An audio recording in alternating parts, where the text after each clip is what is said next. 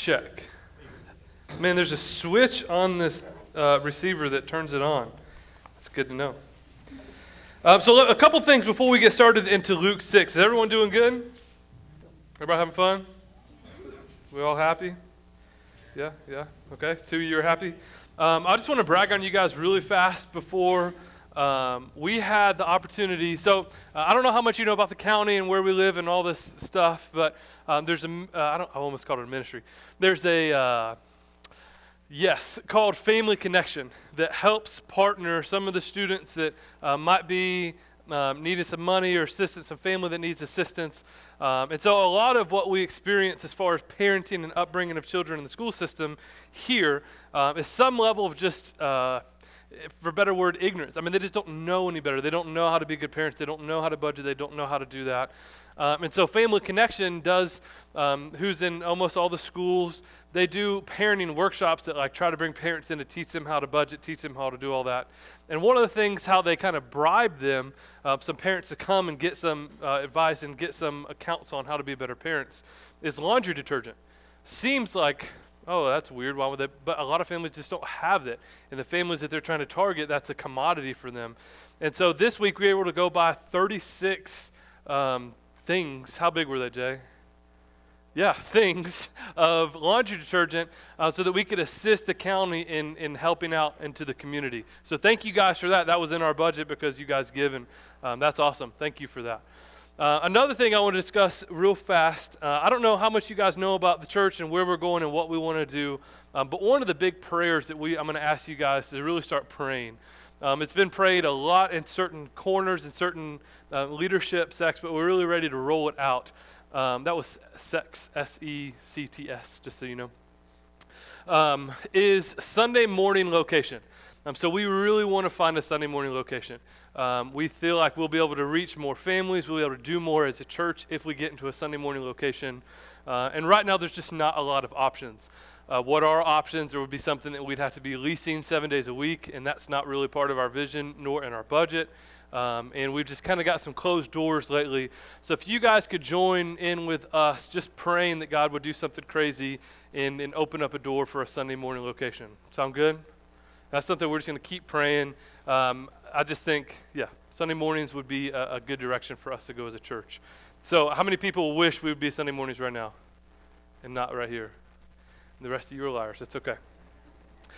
So how many people have this week just been crazy for you guys? Let me set up my week, and then we'll just kind of talk a little bit because we need to stop and pray before we get into the text.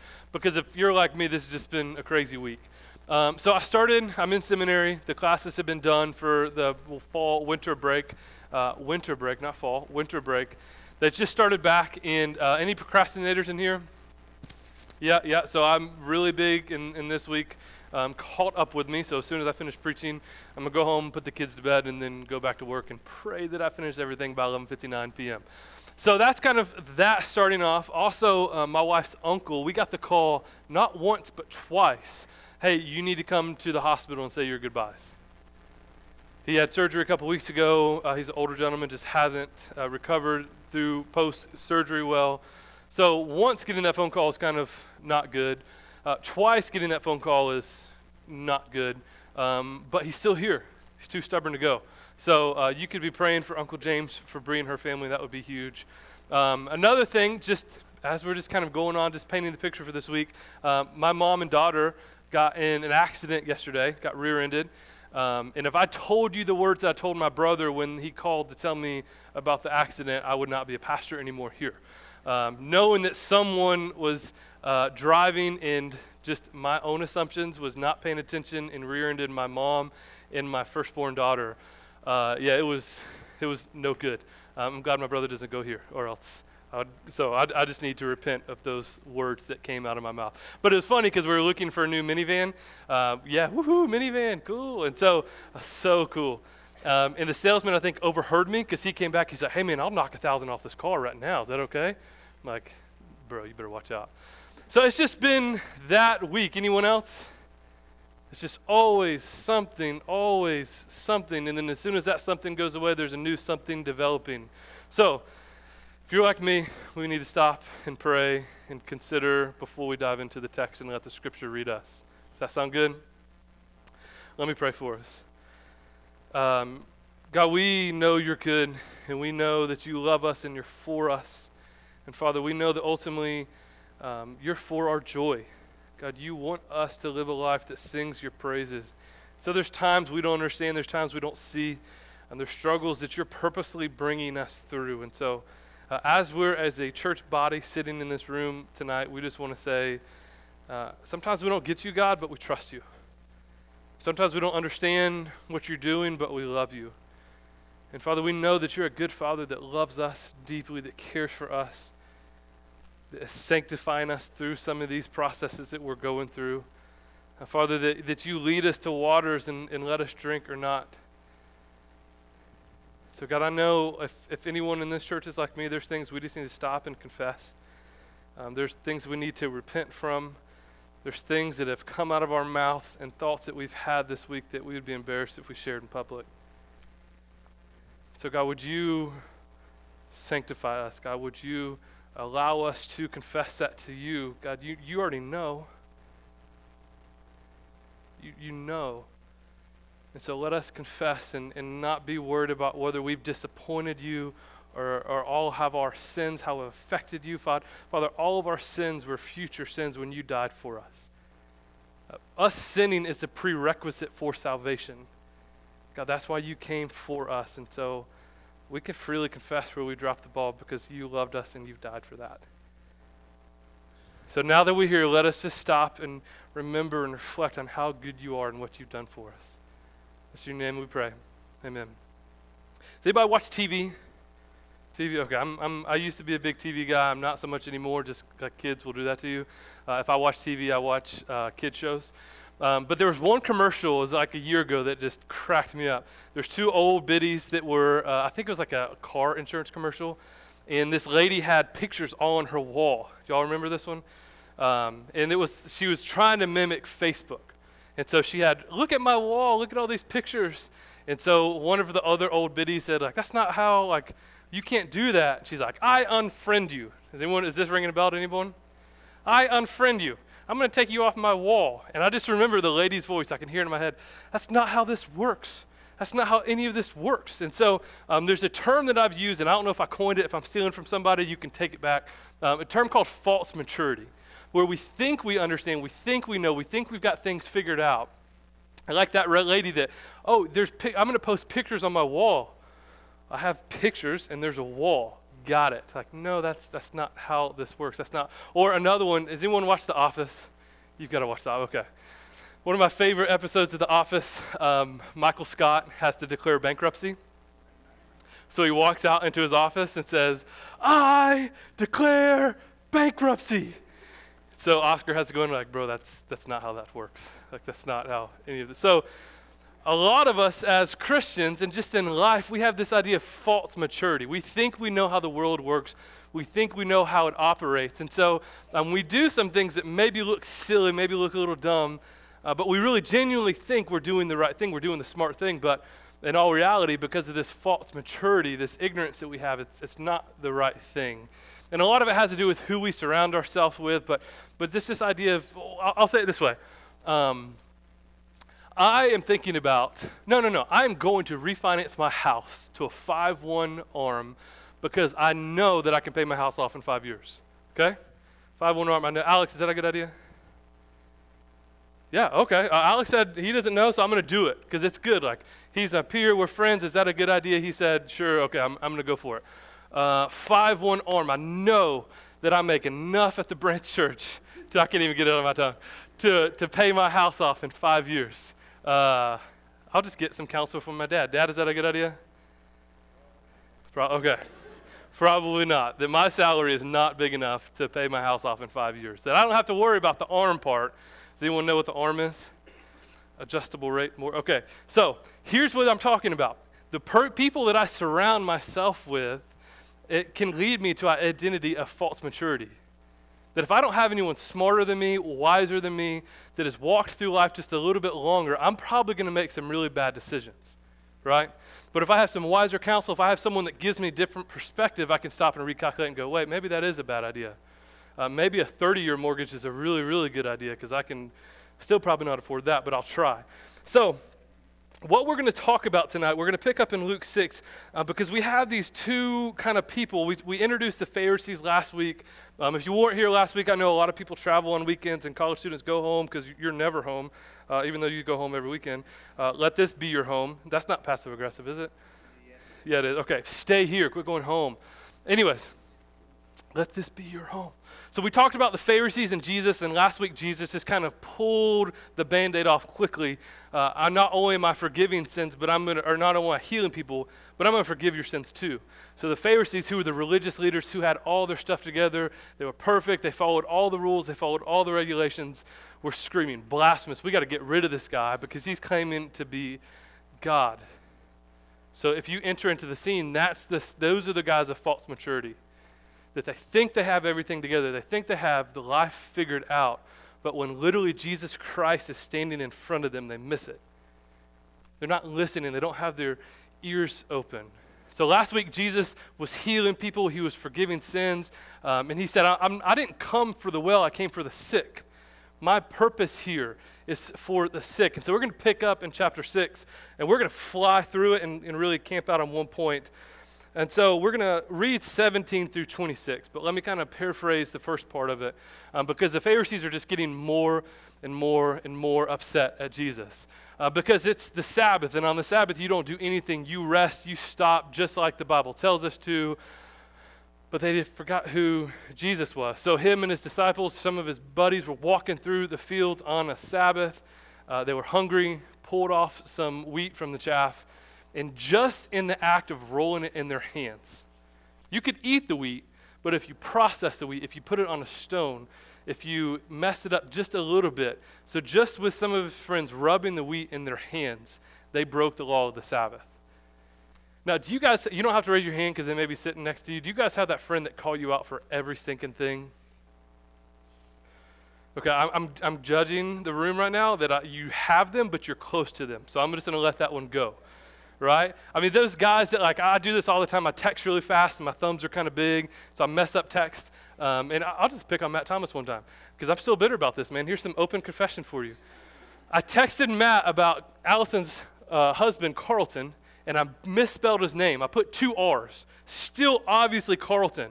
And he wrote back, I'm guessing you meant Carlton, and took 1 R out. You remember that? Yeah. Still bitter. No, so those friends that just critique everything, that's what the Pharisees are doing to no avail, but they're forgetting that Jesus Christ is standing in front of them, that he is the King, the Lord of the Sabbath.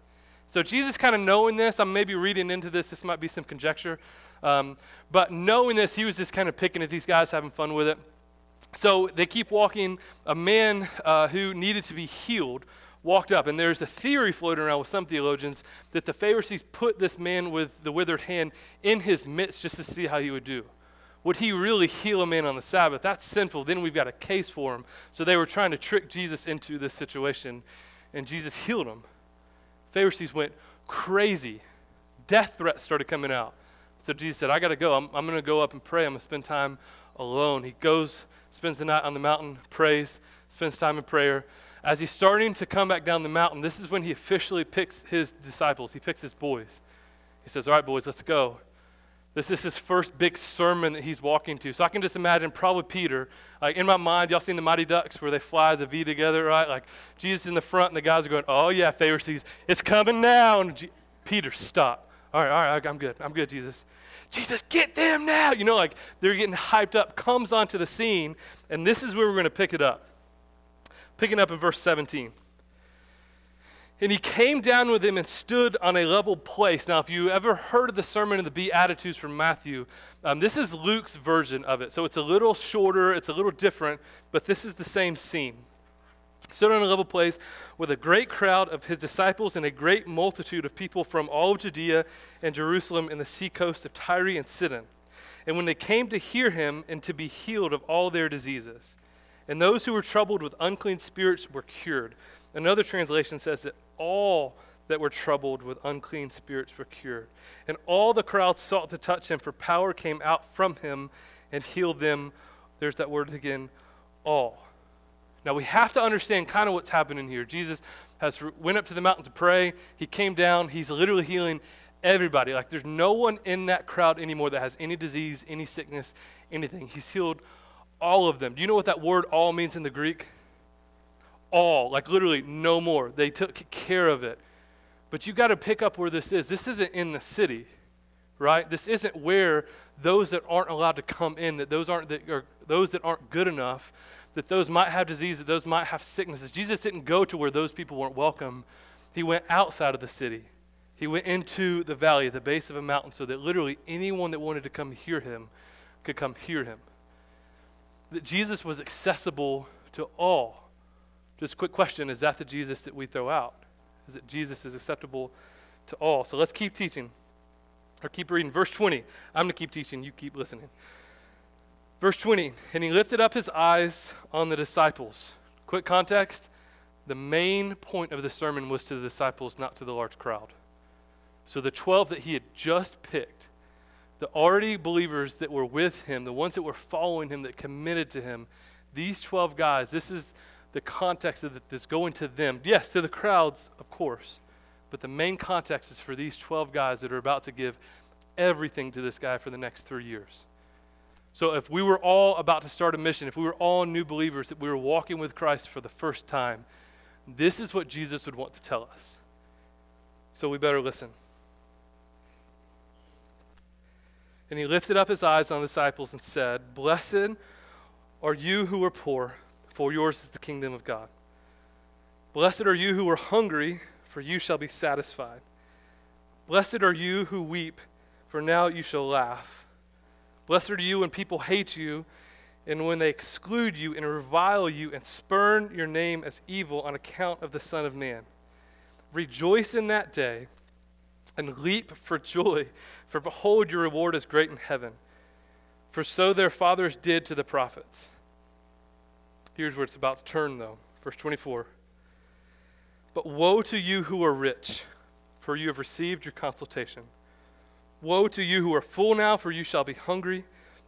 Woe to you who laugh now, for you shall mourn and weep." Verse 26. "Woe to you when all people speak well of you, for their fathers did the same to the false prophets." All right. Now, if you're a thinker at any level, and if you're an American at any level, this just messed up your whole worldview. This just changed everything for you. Because when you're reading this, you're going, okay, cool, Jesus. Sounds good on paper. And you can almost hear the apostles like texting, "Did you hear what he just said? Like, should we roll out now? Because that's a little weird. I was kind of thinking we might get rich out of this. I'm already poor. I can't get any more poor," right? This is just kind of messing up the framework. One of the theologians I wrote about this said that the Beatitudes make a mockery of the world's values then and now. They make a mockery of the world's values. So these Beatitudes, if you literally Googled it, what is the definition of Beatitudes? Because I did. It means supreme blessedness. Supreme blessed. So if you live in this way, if you live in this matter, you're going to have supreme blessedness. And so what he was trying to convey to the disciples, what he's trying to convey to us, is that we have to completely unlearn to serve him.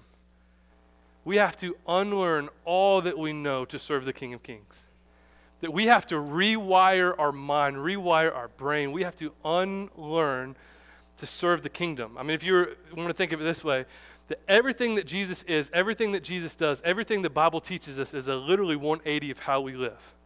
What we accept, what we know is normal, you have to unlearn to serve him. So let's kind of break some of these Beatitudes down. We'll start off with the blessed. "Blessed are you who are poor, for yours is the kingdom of God." Now some of you going, "Amen, I'm down with that. I'm poor, I'm ready to get some of that blessedness, man." So poor, yes, obviously means financially, but what he's really getting at is the source.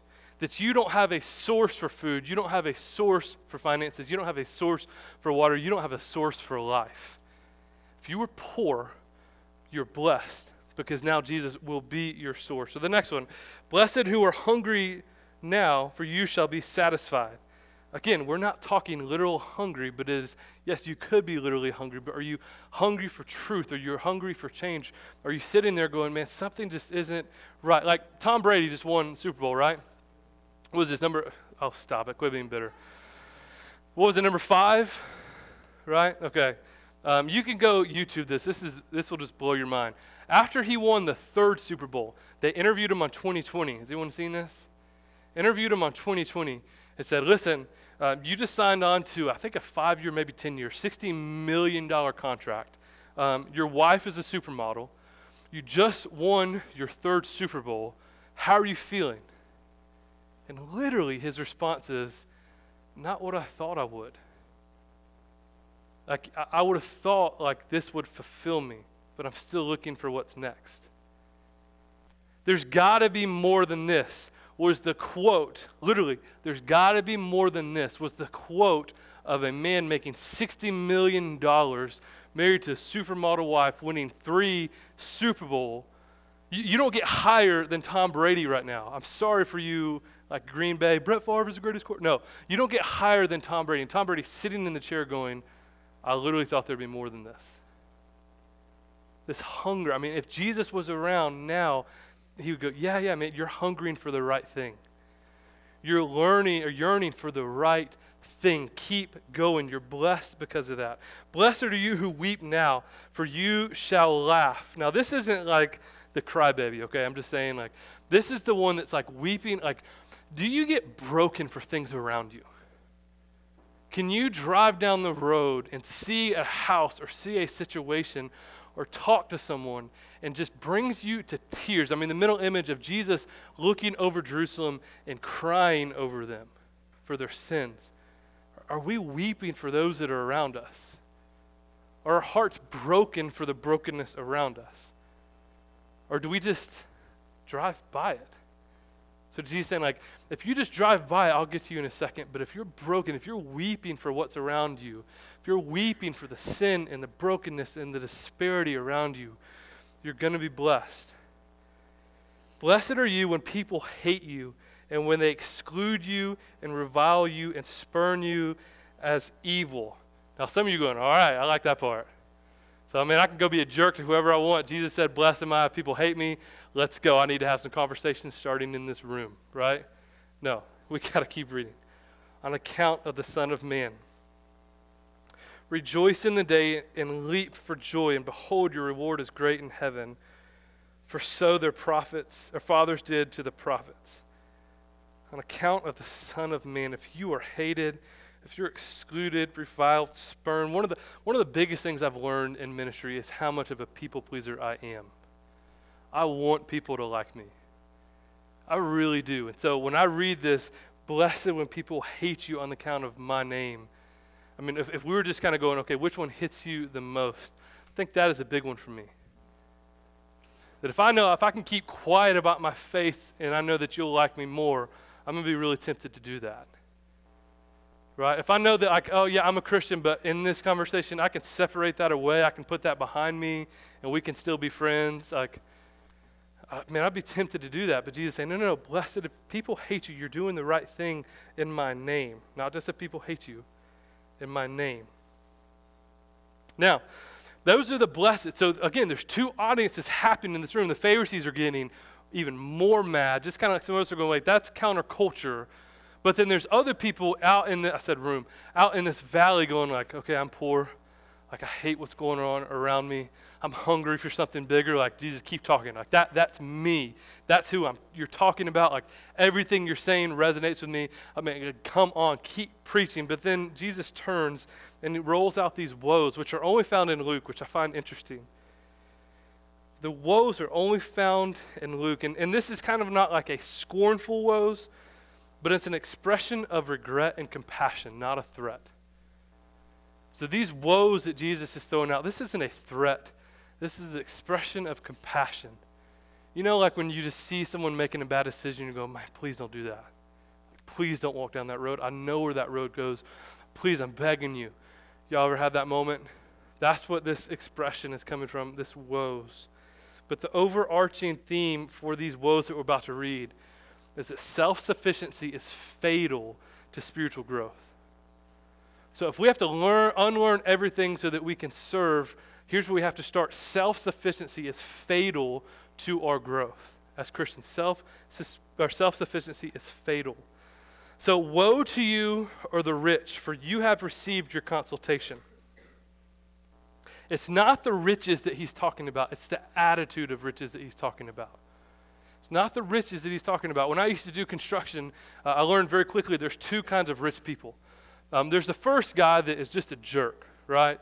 I mean, you don't want to do business with him. The moment you get there, he's like, I need you to put on those little footies that you wear and come in this house. I'm like, man, you got hardwood. We can mop it. No, you got to do that. I'm like, sir, you realize we're going to come in and out of your attic like 17 times. So every time we come in, yes, I want a new booty every single time. This is Brazilian maple beech wood. I don't know if that exists, but like you cannot step on these floors. Like, okay, sir, we'll take care of it. But then there's the other kind of rich guy that's like, bro, what do you want? You want a Fresca? You want me to go get you some biscuit? Like, we'll man, get the work done when you get there. Let's hang out. I just want to know you. And here's what I start to find out about these two rich people. The first one is just as broke as I am. He's living paycheck to paycheck. He's in debt. He has no real money. His budget may be a little higher, but he's just as stressed about money, making $2 million, as most guys are making $15,000, right? But then there's the other rich guy that is so loaded it's not even funny. He's like, man, that's why, let's hang out. I'm not worried about this. I'm not concerned. There's just this idea of like, what do you need? Like, we've got some really generous people in our life, and it's easy to tell, does money control them? Because I can't stand there and say, like, riches are evil. No, it's the attitude behind it that will mess you up, and this is what Jesus is trying to get to. If you think you have all you need because your money, I mean, you already paid in full. There's no room. If spiritual necessity is what you're looking for, then there's not going to be a conversation here because you don't think you need me. You already have all your money, so what else do you need? So rich is this idea of the mindset that you get into when you think you have all the money. I mean, think about it in this way. The kings in those days literally thought they were gods because they didn't need anything. I've got everything I need. I've got a country that I run. I've got more riches than I know what to do with. I must be a god. So he's saying, woe to you that are rich, for you have already received your consultation. The next one is very similar. Woe to you who are full now, so you shall be hungry. If you have everything you need, if self-sufficiency is fatal to the spiritual growth in the gospel, if you don't think you need anything, then why do you need Jesus? Woe to you who laugh now, for you shall mourn and weep. Now listen, God is pro-laughter, okay? This isn't literally saying, woe to you who laugh. You better not laugh. Stop. Someone laughed. Seriously, we're trying to be spiritual here. Stop laughing. I still heard one. All right, so that's not what he's saying. He's saying if you're laughing at the expense of others, if you're laughing about the brokenness around you, it's the opposite of the tears. If you can drive down the road and you're laughing and you're enjoying, you're fine, you see the brokenness all around you and it doesn't bother you, man, like you've already received it. There's no room for God in your life. And woe to you when people speak well of you. For so their fathers did to the false prophets. And this is where he brings out a big distinction. Because a good reputation is very biblical, right? I mean, you look at Thessalonians, you look at even, I think, Titus. A good reputation, being well-known and well-loved among men, is a good reputation to have. So he's not saying if people speak well against you, like, no, we all want that. But if people are speaking well because of what you're preaching, when it's contrary to the gospel, like the false prophets, that's where things get dangerous. I mean, there's some of these guys, and whatever, you can name them, you can read about them, but some of these like mega church, mega huge ministries that they have going on, I can't call it a church in good faith. They're that big and people like them that much because the message they're preaching is contrary to the gospel. That's what's happening there. And so, woe to you when people speak well of you. You've got to be careful of that. But here's the big deal with the woes. I've got 4 kids, and every now and then, I will not really play this game, but if I have something better for them, I'll say, hey, come into the kitchen. And I know I've got a huge cookie cake that we're about to tear into. Come into the kitchen, let's eat. And if they choose to disobey me, I'm going to let them go. They're so obsessed with the Hot Wheels cars that they're playing with that they don't realize they're missing out on the cookie cake that we're about to eat in the kitchen. So my love and my wrath at the same time looks like just letting them go and playing their own thing when I know there's something better for them. So here's a quote I'm going to read by H.H. Farmer. And I might have to read it twice because it'll get you. To Jesus, the terrible thing about having wrong values in life and pursuing the wrong things is not that you are doomed to bitter disappointment, but that you are not. And not that you do not achieve what you want, but that you do. Did y'all catch that? Let me read it one more time. To Jesus, the terrible thing about having wrong values in life and pursuing the wrong thing is not that you are doomed to bitter disappointment, but that you're not. And not that you not achieve what you want, but that you do. So what he's saying is, Jesus knows that if you just keep pursuing the things that you want to, you're going to be fulfilled for a season. If you pursue money because you think that's going to fulfill you, it's going to for a season. And he's just letting you do that to bring him back to himself. That he's letting you walk down these woes. He's letting you pursue that. And what's the worst part is that you don't even realize that that's not going to fulfill you.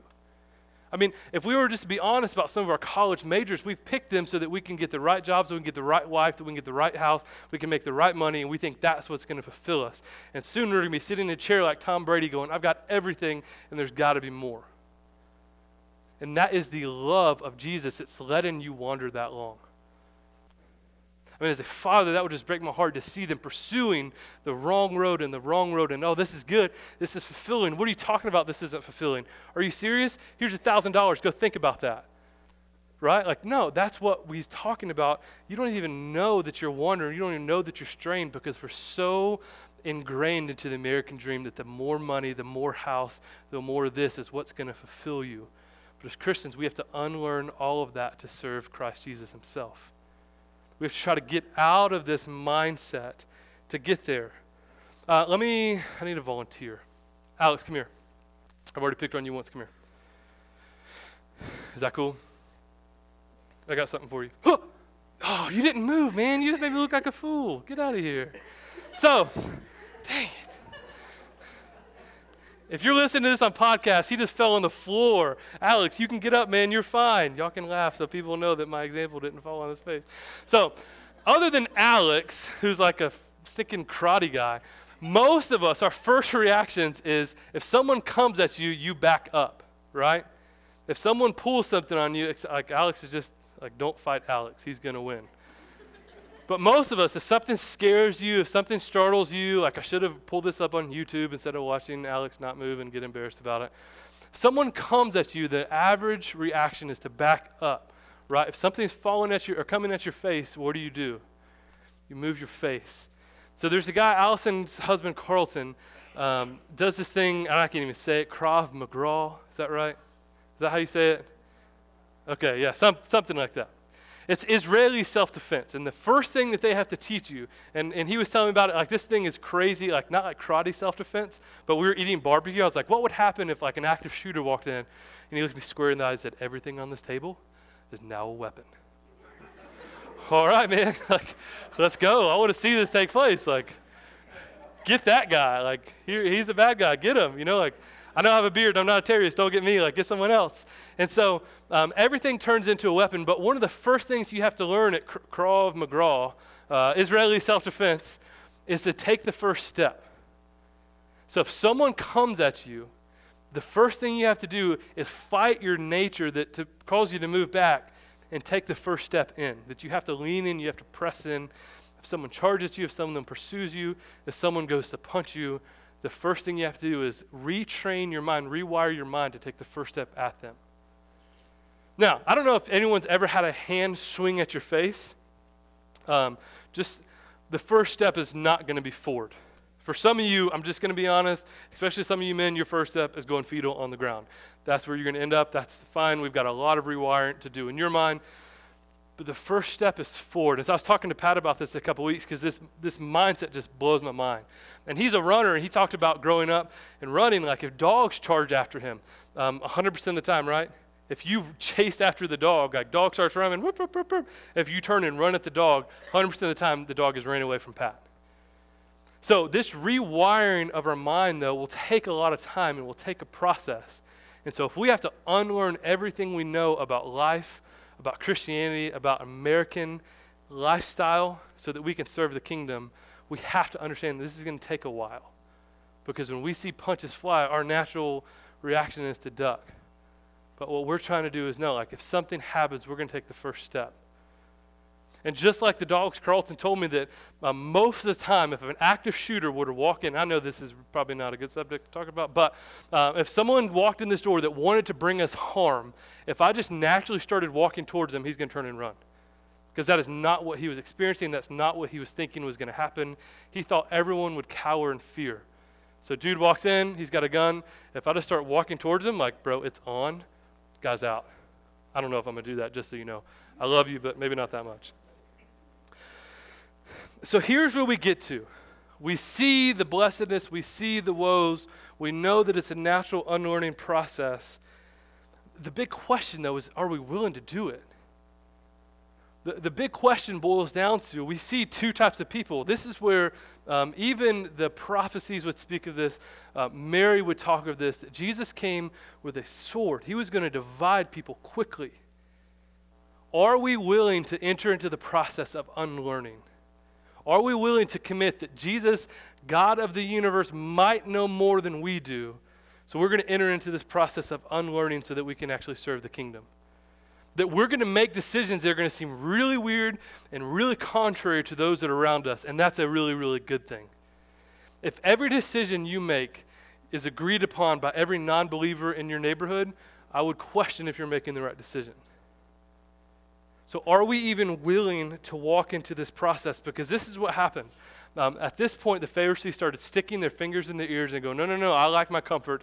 I like what I've got. This has got to be blasphemy. This has got to be heresy. This cannot be King of Kings, Lord of Lords. This is not God. Do we have that attitude? Like, I was just following Jesus as long as I could have my stuff. But if you're going to start taking my stuff away, like, I'm not really willing to pursue him in that capacity. Are we like the Pharisees that are sticking our fingers in our ear? And here's the other part of it. This can't turn into a list. Because I know some of you are probably going, okay, no, I'm willing. Just tell me what to do. Like, give me the list of things to do to make me live the blessed, like the supreme blessedness, and so that Jesus doesn't have to give me woes. Give me that list to do, but it's not that simple, because then that list would just turn into legalism, and we'd be in the same boat the Pharisees are. Because they followed every single rule to a T. So if I gave you a list, do these 10 things, and you will unlearn all that you know, and you'll start walking and serving after Christ. It's not that simple. Then we just start boasting about, I got 10 out of 10. How many you got? Chump. How many you got? Fool. How many you got?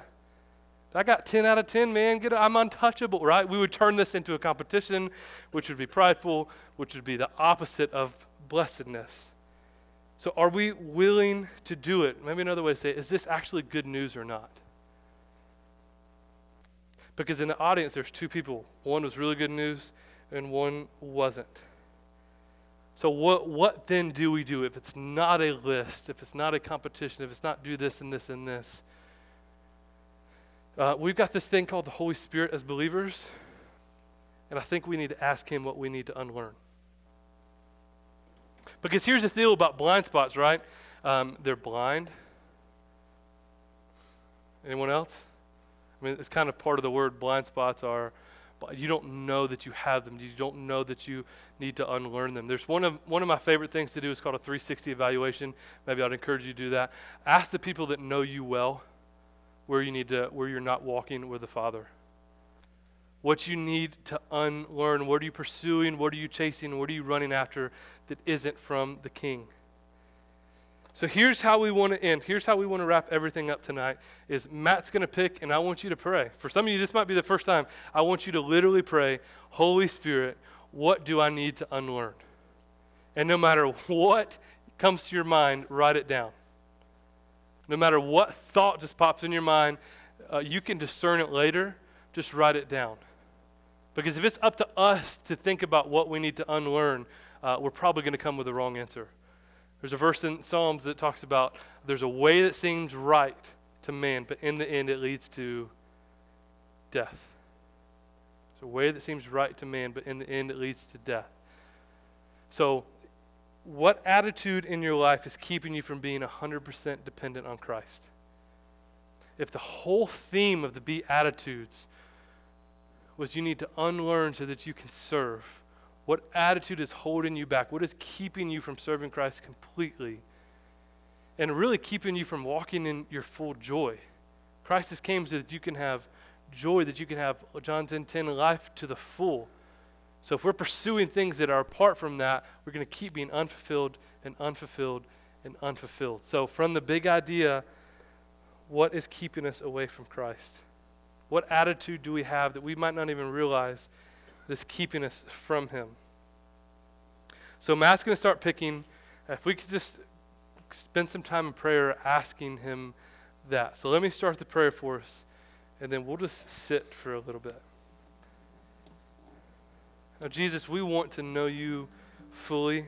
Father, we know that you love us.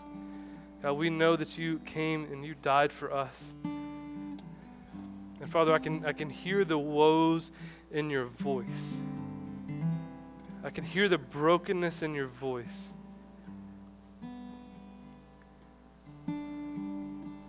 Father, I can hear the warnings coming that you think that's where full life is, but it's far from that.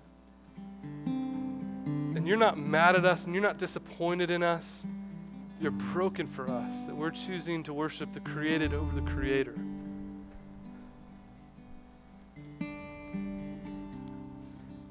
So God, we just want to listen.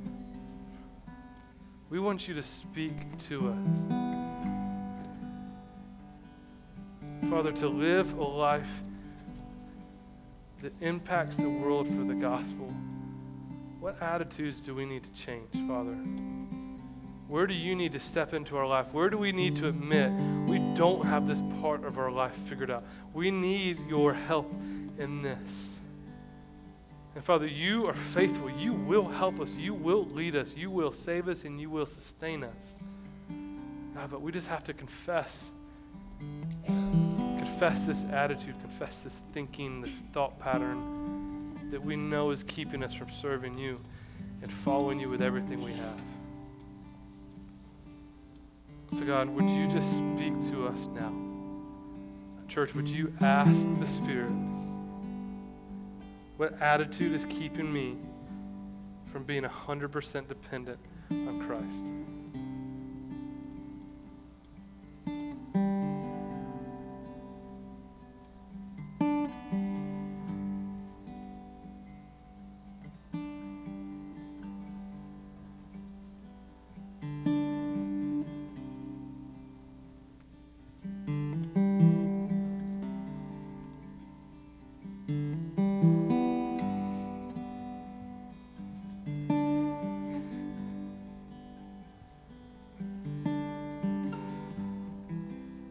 And as you're listening, just write that down. And if all you hear is your thoughts, just keep pondering that tonight. And when you're ready, after you've spent time with the Lord, communion will be open in the back. And communion for us means a lot today because it confirms that we actually need Jesus. As we're talking about these attitudes, that the sin that's separating from us, when we take communion, it's a quick reminder that Christ has taken that sin from us, that he is saving us, that he is making us more like himself. Every time we bring up these attitudes and every time we confess and we repent, even though it might be a painful process, we get to take communion tonight to remember that that's what Christianity is, that's what he does for us over and over and over again. He didn't die on the cross to leave us here. He died on the cross to give us a better life.